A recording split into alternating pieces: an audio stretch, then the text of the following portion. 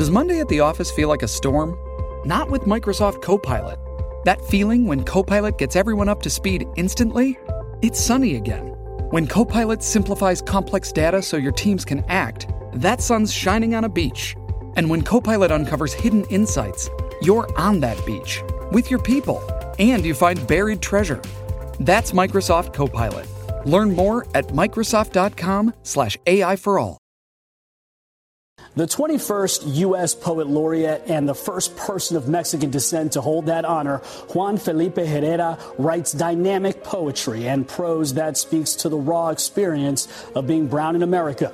Born in California's Central Valley to migrant farm workers in 1948, Herrera draws inspiration from the agricultural backbone of America for many of his works. Urban neighborhoods in San Diego and San Francisco also give Herrera's poems and stories a distinctly California flavor, places which he says have given him a wide panorama to work from. In addition to his poetry collections, Herrera has written young adult novels and children's books and advocates for art education for children. In 2012, Herrera was selected as California's Poet Laureate. As part of his work in that role, Herrera launched the I Promised Joanna Anti-Bullying Project, named after a 10-year-old girl who died following an after-school fight.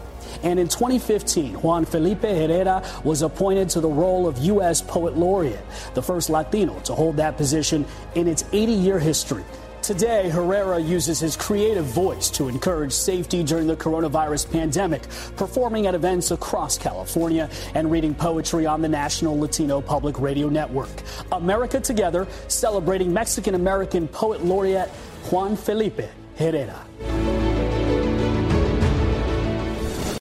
Listen to Fox News Podcast shows ad-free on Fox News Podcast Plus, on Apple Podcast, Amazon Music with your Prime membership, or follow wherever you get your podcasts.